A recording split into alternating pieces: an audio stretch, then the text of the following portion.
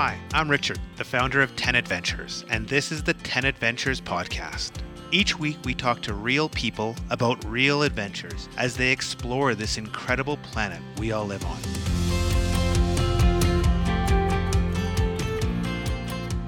Welcome back to the 10 Adventures podcast. I love big walks, especially ones in the Alps. And there is one trail, or rather a series of trails, I've wanted to learn more about. This is the famous VIA ALPINA, which has different routes that cross the Alps. And here to tell us about the VIA ALPINA is Brad Bowers, who walked the VIA ALPINA in 2022. Hi, Brad. Welcome to the podcast. Hi. So first off, can you describe what the VIA ALPINA is for people that haven't heard of it? Well, the VIA ALPINA is a series of trails that span across the Alps in Europe. There's the red trail, blue, green, yellow, and purple trails. The red one is the longest one. It spans all the way from Monaco through the entirety of the Alps and then finishes in Trieste, Italy. All the trails are really well maintained. It's just kind of a connection that you can through hike through the Alps. I ended up choosing the yellow trail, which is about 40 segments long and 800 kilometers if you walk it as it's designated. And you mentioned that there's different trails. And do you know the background of how they got different trails? Are they different? Do they go through different countries? I know the routes are quite different, but in your research to do this, did you find out how come they have so many? I didn't actually. There's not too much information about the trails online. There's a website, via-alpina.org, where pretty much all the information that I was able to learn about was on that website, and there's really not much information there. Yeah, and that's what I found. Having heard of the VIA ALPINA and seeing some maps on social media or whatever, you want to dig in and find more. But it's just, although they're these epic trails, there's not a ton of information. I was always interested. I think it's the red one that's 120 different stages. So it really is. You have to take 2 years just to do it. But you did the yellow one, and why did you choose the yellow one? Because there's some other ones that are shorter that you can do in one season. I've always wanted to do a trek just across northern Italy. I didn't really know anything other than that. I think I just started Googling treks across Italy or something and eventually found VIA ALPINA. The yellow trail is 40 segments, and I was just finishing up a bachelor's degree in Czech Republic. I lived in Prague for about 3 years. And so I just finished up. I had about 50 days or something left on my visa. And I figured I should do this trek kind of like a transition as I move into the next phase of my life. I did something similar right before I moved to Prague, where I hiked all of the 14ers in Colorado. I love that kind of, you've bookended this, huge investment in your education, start with the 14ers, end with this incredible through hike. Can you maybe describe where the trail goes through? Because I was digging in. I found the website that you're talking about. I was digging into the different trails. You have these great videos. I was watching your videos, but not everyone has a couple hours to dig into this. Where does the VIA ALPINA start? Where does it kind of go through? And then where does it end? So I'll speak about the yellow trail. It starts in Trieste, Italy, and ends in Oberstdorf, Germany. And it kind of just follows, it initially just goes north and follows the border between Italy and Slovenia. And then it kind of cuts to the west once it hits the Dolomite region. You kind of walk through the whole of the Dolomites and then switches to the Alps. So the whole kind of landscape changes once you get close to Austria. Then it just crosses the border into Austria. You go through the Austrian Alps, and Oberstdorf is right at the other side of the border and into Germany. And so looking at your videos, I was really interested in the very first part from Trieste. It looks like you go through Slovenia. And I expected the trail to be really mountainous, but it's kind of the opposite. You have these incredible views of the sea and it's more hilly. Was that what you were expecting? Is like it seemed like it's a really good entry point. You're not just day one climbing up, 3,000, 4,000 feet of elevation to get to a pass. It seemed like it was a nice way to ease into the trail. I know it was hot, but like, is my kind of view is that is a good way to start, like to kind of get your hiking legs under you? Yeah, I think, and that kind of it's the same mentality when I was looking at it or planning for it. How it starts off with small elevation gains and then gradually builds up to more difficult treks through the mountains. So it gives you some time to get your legs into shape. Now you went through two parts of the Alps, or the mountain, the Dolomites, that I love. First, you go to the Dolomites, and you cross into Austria, and you go up the Ötztal Valley. I've never hiked in the Ötztal Valley, but it looks incredible. I'm interested. What was your favorite part in the Dolomites, and then in Austria? I've seen photos of the Ötztal Valley. I've driven through it. I've like done low level walks, but is the Ötztal Valley as beautiful as people say? I would think so. Pretty much every day of the trek was just surrounded with incredible beauty. It started off in the Italian wine country. It just had just incredible wine vineyards and the hills, like you said. Along with that was just probably the most affordable and delicious wine I've ever had. I think the trek started out just so cheap, and everything in that part of Italy and in Slovenia is really cheap. I think it's 50 cents for a glass of wine, and the best wine. And then as the trek continued into the Dolomites and further on into Austria, it just got more and more expensive. I think in the end in Austria it's like €6 for a glass of wine, and it's not nowhere near as good. But back to your question about the Ötztal Valley. I think that's the highest point you cross going. It's kind of like a ski resort in Austria. Yeah, it looks like it goes near Solden, and then it kind of goes up. And actually, I drove that once, and at the end of the valley, there's like, it's an incredible drive, but it goes up to like 2,800 meters or 20, I don't know, it goes super, super high to get out of that valley. And when I looked at the map, it looked like it went right up near there. And I know just the drive, I'm like, this is incredible. Like, if I didn't have three kids who were all in car seats, I would have stopped the car and gone hiking. But on that trip, that wasn't an option. Yeah, it's really incredible because there's glaciers and stuff receded a lot recently, but they're still there. And really beautiful. Now, I know in Europe, a lot of people are always, wondering, what's the trail like? There's a lot of, long distance routes where you end up walking along the road a lot. Watching your videos, you had a bit of that, but, what didn't make it into your videos about like the types of trails you're on? Is it mostly like mountain paths, or is there actually a lot of road walking? A decent amount of road walking, or sometimes it would just be bicycle paths. But a lot of that was my personal choice. Sometimes just for the sake of time. Again, my visa was running out, so I had to kind of cut it short. So sometimes I would walk along the road and just stay down in the valley rather than the designated trail would go up and over a mountain or something on a trail.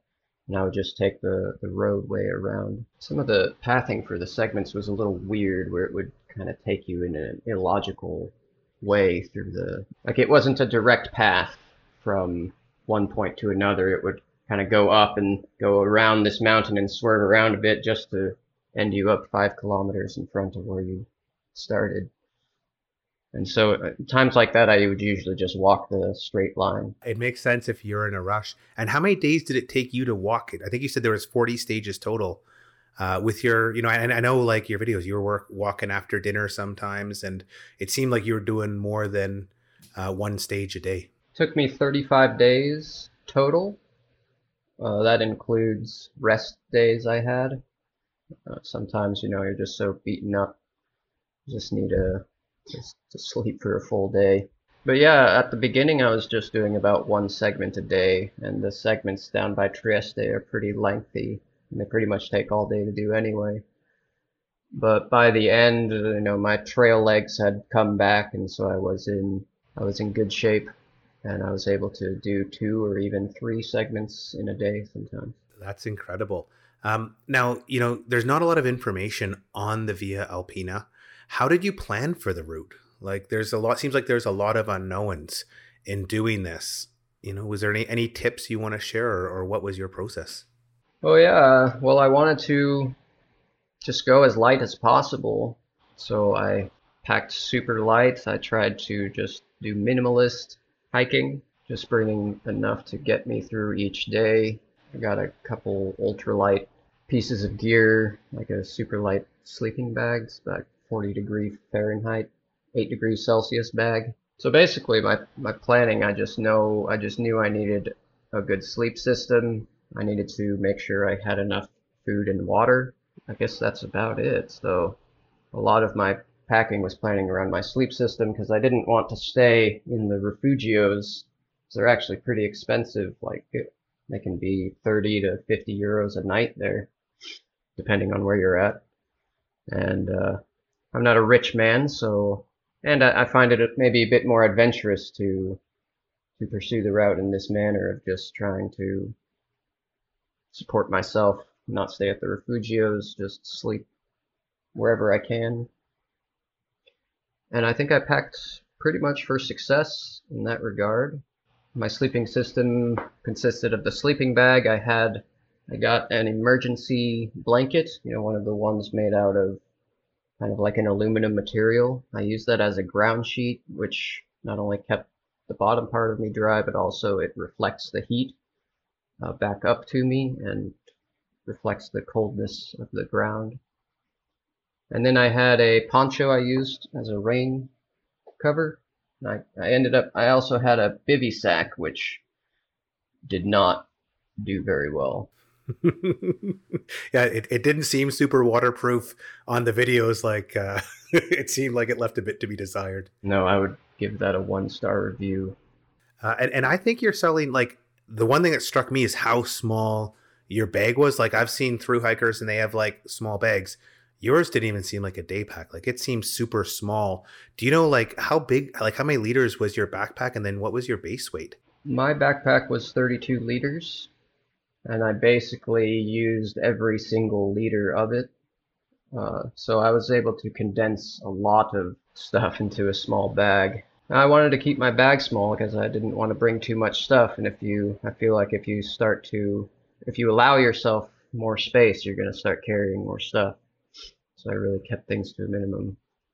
I never actually weighed my bag, so I didn't know how much it would be, but it was pretty heavy if I had just filled up on food and filled up on water. And so you didn't have a cooker or anything to make hot meals in your bag, is that correct? That's correct.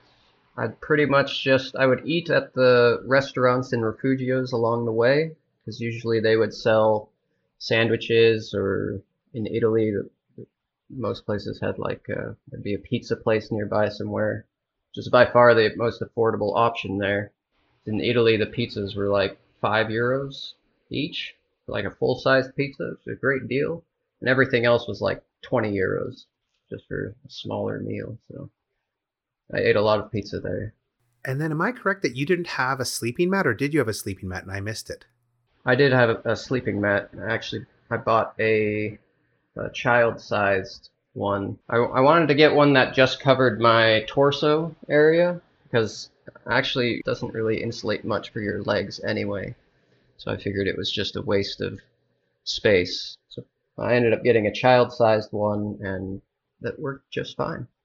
I've always wondered that. It's like I always just put my backpack, like if you're in a tent, like to find a place to put your backpack. So I put my backpack under my feet, and I'm like, I don't need the sleeping mat kind of below my like thighs, but they don't make them. They just make these ultra long ones now. I think there's a market for these half height, sleeping mats coming back. They used to be in vogue like 15 years ago, but the new ones, like the Thermarest, they're so light. I think they just do them long anyway. Yeah. And so what was an average day for you like, in terms of, it looked like you were doing a lot of walking. And then I'm also really interested, like sleeping, basically sleeping out in the woods or out in mountains. How did you find the place to sleep? Well, that was one of the unique challenges with each day, was finding where I was going to sleep. it's not something I could really plan for, and it's not necessarily legal to be camping in some of these areas. Though I think it's mostly frowned upon to use like tents and stuff. I don't really know how much they care about just a person sleeping next to some rocks. It's hard for them to enforce that, I think. But yeah, I slept in soccer fields, I slept in basketball courts, I slept in people's garages, patios, in the middle of the forest, on the top of mountains, and once I slept in the hotel service quarters. Some owner of a hotel overheard me asking if there was a good place to sleep around, because I was planning on just going to some bus stop that night because I heard it was going to rain and just sleep in the bus stop. The owner overheard me and he was like, "Hey, I'm the owner here and you can sleep down in the service quarters with the people who work here." I said, of course, I said, sure. And there was a bunch of Romanians there and they didn't really speak any English. I think one of them spoke a little French, and so we were able to communicate a little bit that way. And they gave me some, like the Eastern European moonshine called Slivovice. It's like a plum, yeah, Plum brandy? yeah. It's like 75% alcohol or something, like 150 proof. Really rough stuff. But that helped me get to a good night's sleep. Just to talk a little bit more. So I know some people, they really try and sleep high. So they want to sleep up on the mountain, find a place that's secluded, walk until, start looking after dinner, find a place, 7 or 8, bunk down, wake up at dawn, walk down, get into a village. And they kind of, most of the time your day is village, pass village. They're kind of going, up high, down low for lunch, and then back up high. Did you have a strategy, or you just were walking, you said, "Oh, I'm in a village now," or "I'm down low in the valley, I got to find a place," or were you purposely wanting to stay in down low in villages? No, it pretty much just depended where each day.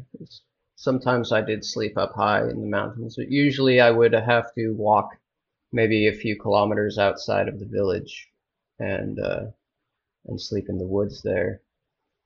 But a lot of the segments end at refugios up on the mountains, and in Italy, they would just let me sleep just outside. I wouldn't have to pay for a room or anything. I just ask, "Can I sleep on your patio?" And they'd be sure. In Austria, they were a bit more stringent and didn't really allow me to do that, so I'd have to go find my own spots. There's something about the different cultures, kind of the Germanic cultures that are rule followers, and the Italians that are just like, "Oh, whatever, live your life." You just experienced it in real time.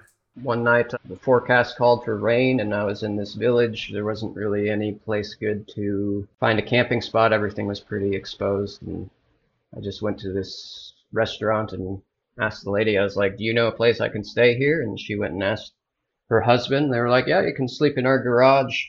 That's nice." And so I got to sleep on a couch in their garage. They were very accommodating, very hospitable. It was really nice.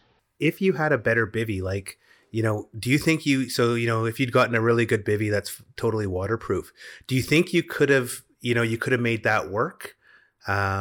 Or do you think like it's just better just like, bring a tarp or plan to find a place indoors because the bivvy's just too restrictive? I wish my bivvy was more waterproof, or maybe I would have been better to bring like a solo tent. Like I think they have some now, but they're pretty expensive, like a super lightweight solo tents. That would keep the rain off you much better. And then that would just give you more freedom. Because I was worried. The first time I tried the bivy sack, I got rained on really hard, and it just soaked right through, and it was a pretty miserable night of just trying to sleep in a puddle of water. So you've just shared the worst part of your walk, or one of the worst parts. What's your favorite part? So reflecting back on this whole, 35-day, 800-kilometer journey, what are your best memories or your favorite memories? Well, one of them was I was actually right near the Slovenian border, I walked about 3 kilometers or so outside of this village, and I found this really secluded place to sleep in the woods. It was still quite in the lowlands, and there was just so much wildlife, and I was really on edge. It's a little bit different sleeping in just a bivy sack than having a tent. The tent kind of gives you more of this protected feeling. Which is crazy because the tent offers no protection. You can't even see what's going on, but I know the feeling. It's like, oh, I've got this tent around me. I'll be okay. Even though if you handle these tents roughly now, they rip just with your hands. A wild animal would have no trouble getting through a tent. So I'm a bit on edge in these nights that I'm just exposed. And then this night I heard something. At first I thought it was a person walking towards me. I heard the leaves crunching, and I was like, "Oop!" It woke me right up, and it got my adrenaline pumping. I looked out, and I thought I saw a headlamp. I was like, "Oh man, is this person gonna walk up on my tent?" And then I realized the headlamp wasn't getting any closer, and it was probably just a star behind the trees. But the noise kept getting closer, and then eventually I heard it walk right up pretty close to me, maybe about 10 to 15 meters away. It was pitch dark, so I didn't actually see anything, but I heard it make this snorting sound like a that's a bad imitation, but I thought, of course, I have no idea what's going on. I'm like in my bivy sack, like just wondering what the hell this is. I thought it was like a horse or like a cow or something, a bull. And so I got out and I started just shaking a lot in my bivy sack, making noise and flashing my headlight around a bit. And then it ran off. And later that, I was wondering what the hell it was. And then later that day, the next day, I found a bunch of bear scat on the next to the trails, pretty evident. And that it hit me that was most likely a bear that walked up right up next to me. Googling what sounds bears make when they snort, it was pretty much an exact match. I was watching that in your video, and I didn't realize there were bears, like that many bears, and in Slovenia, like, are there? Is it like super? Are there still bears? And like, or is it just super rare that one came near your where you were sleeping? I read beforehand that there were no bears in that area, and even I talked to locals, and they're like, no bears. What are you talking about? But then I guess they've been having a lot of increased protection for bears in Slovenia, not in Italy, but Slovenia has increased protection, and so the bears have been reproducing there, and I guess they're starting to spill over into Italy. So this is probably even new for the locals there. They're not used to bears, but the scat was there, so that's undeniable, and whatever I heard that night. You're from Colorado, so just like I'm up here in the Canadian Rockies, we know bear scat, so it's not hard to mistake it when you see it. Exactly. Now that was, I don't know if that was one of my favorite memories, but it is one that's really stuck with me due to the adrenaline spike you get. It puts things in your memory much better. But there was one day I walked just through the heart of the Dolomites, and while the trail was really, a lot of people were on it. I think it was Sunday. I ended up doing 3 segments that day, I believe. And so it was one of right before I got to, it was the last day of the Dolomites. I ended up going, it's like 23 kilometers, but almost 2,700 meters of elevation gain. Oh, wow, that's a big day. Yeah, and it was just, the Dolomites are just so incredibly beautiful. Just to be surrounded by that beauty all day was fantastic. And if you've been to the Dolomites, like, I don't even know where you were, but I know that feeling. It's just it's jaw dropping. It's like the one mountain range where you're just like, holy crow. I think Glacier National Park in Montana, it kind of has the same feel of this is different from all the mountains I've seen before. I'm sure there's other places. I haven't been to them. Even like the Himalayas, didn't do what the Dolomites and Glacier do. There's something about those mountains. They're just so spectacular. Yeah, they are. They are spectacular. One thing I really enjoy about these kinds of trips is when I do them alone, I really enjoy just surviving off of my own wits, not really knowing what to expect. I don't try to plan too much. I just kind of have the general idea. I'm going to follow this yellow trail and see what happens.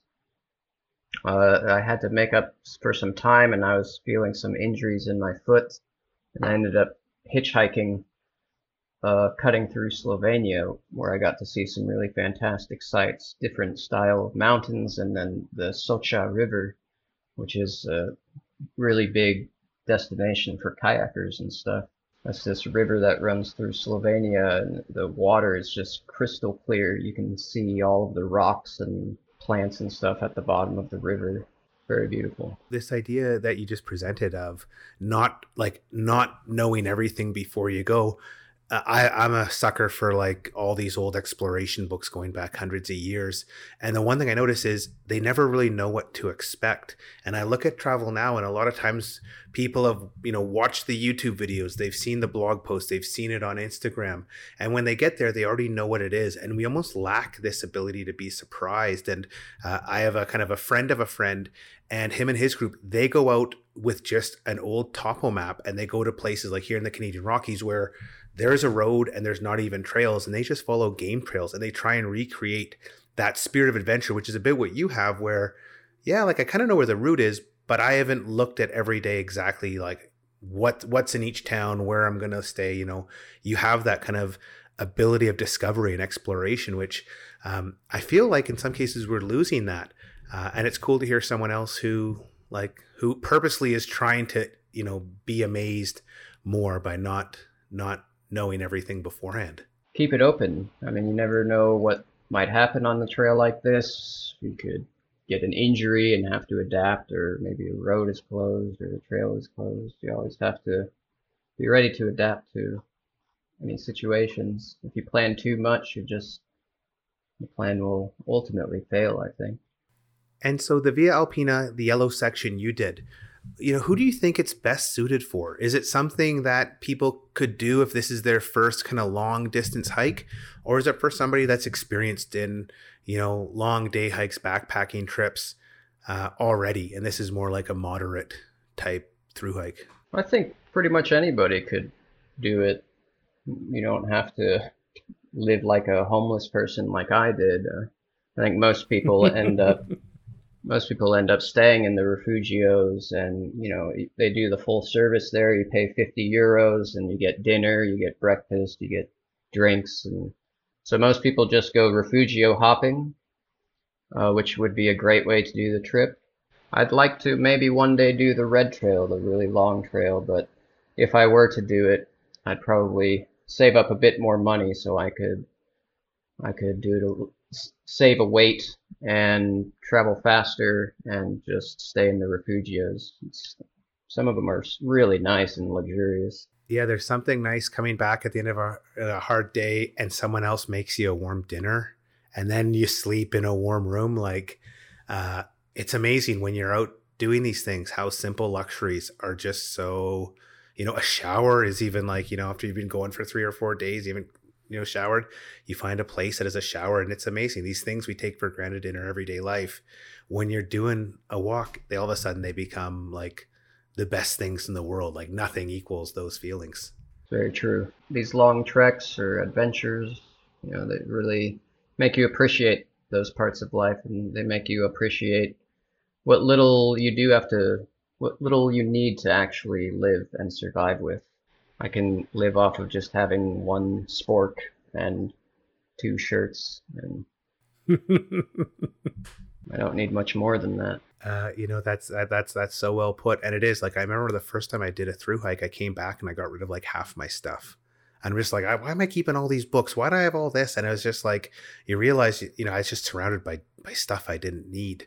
And I just went and sold like all my old CDs. I sold them. This is, 25 years ago when they still had value, but I'm like, I want money to go traveling again. So I just sold all the stuff I wasn't using. And, even now, every time we go and do something, we come back and we're like, why do we have all this stuff? And it's like, when you realize how little you need, it's then an impetus to kind of clear the mess out of, your irregular life. And I have 3 kids, so I have a lot of mess, but it's just, going through and, trying to simplify life, because when you're on the trail, it's simple. And it's really, it's, for me, it's like when I feel the best are on those simple days where I have one job. I got to walk to the next village or to the next place I'm going to camp and make sure I don't die. And that's a really easy and simple life. And it's super rewarding, at least for me. Yeah, I think I have the same mentality there.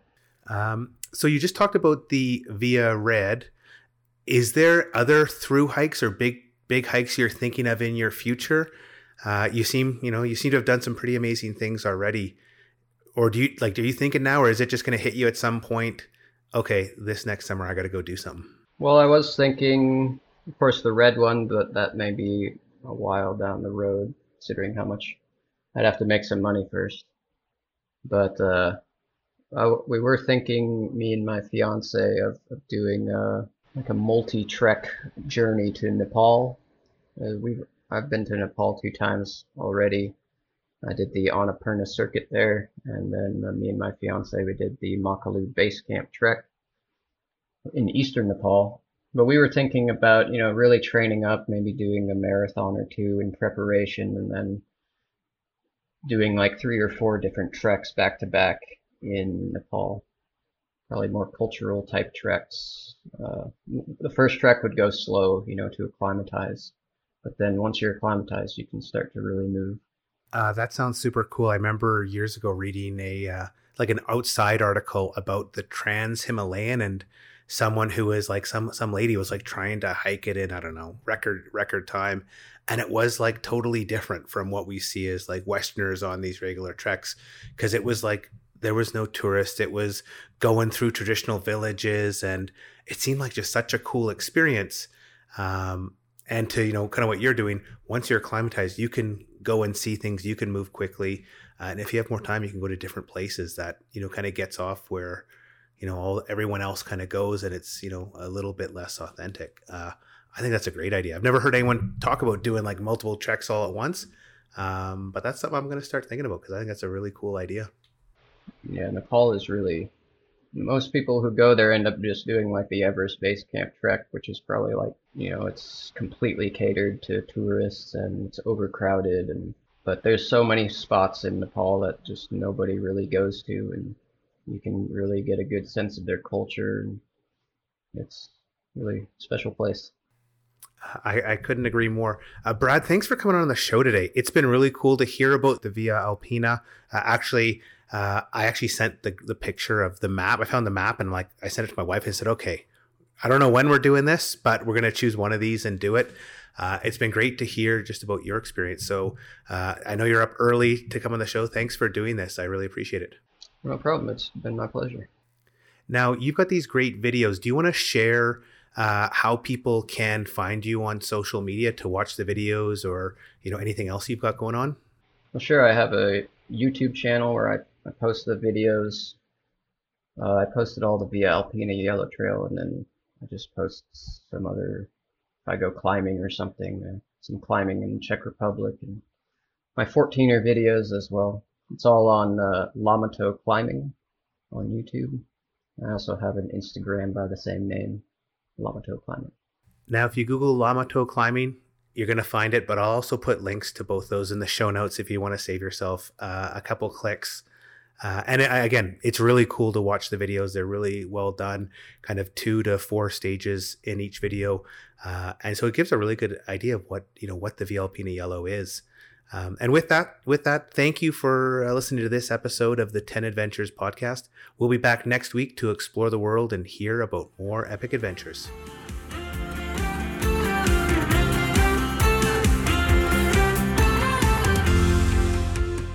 Listen to other episodes of the 10 Adventures podcast on Amazon Music at amazon.com/10adventures.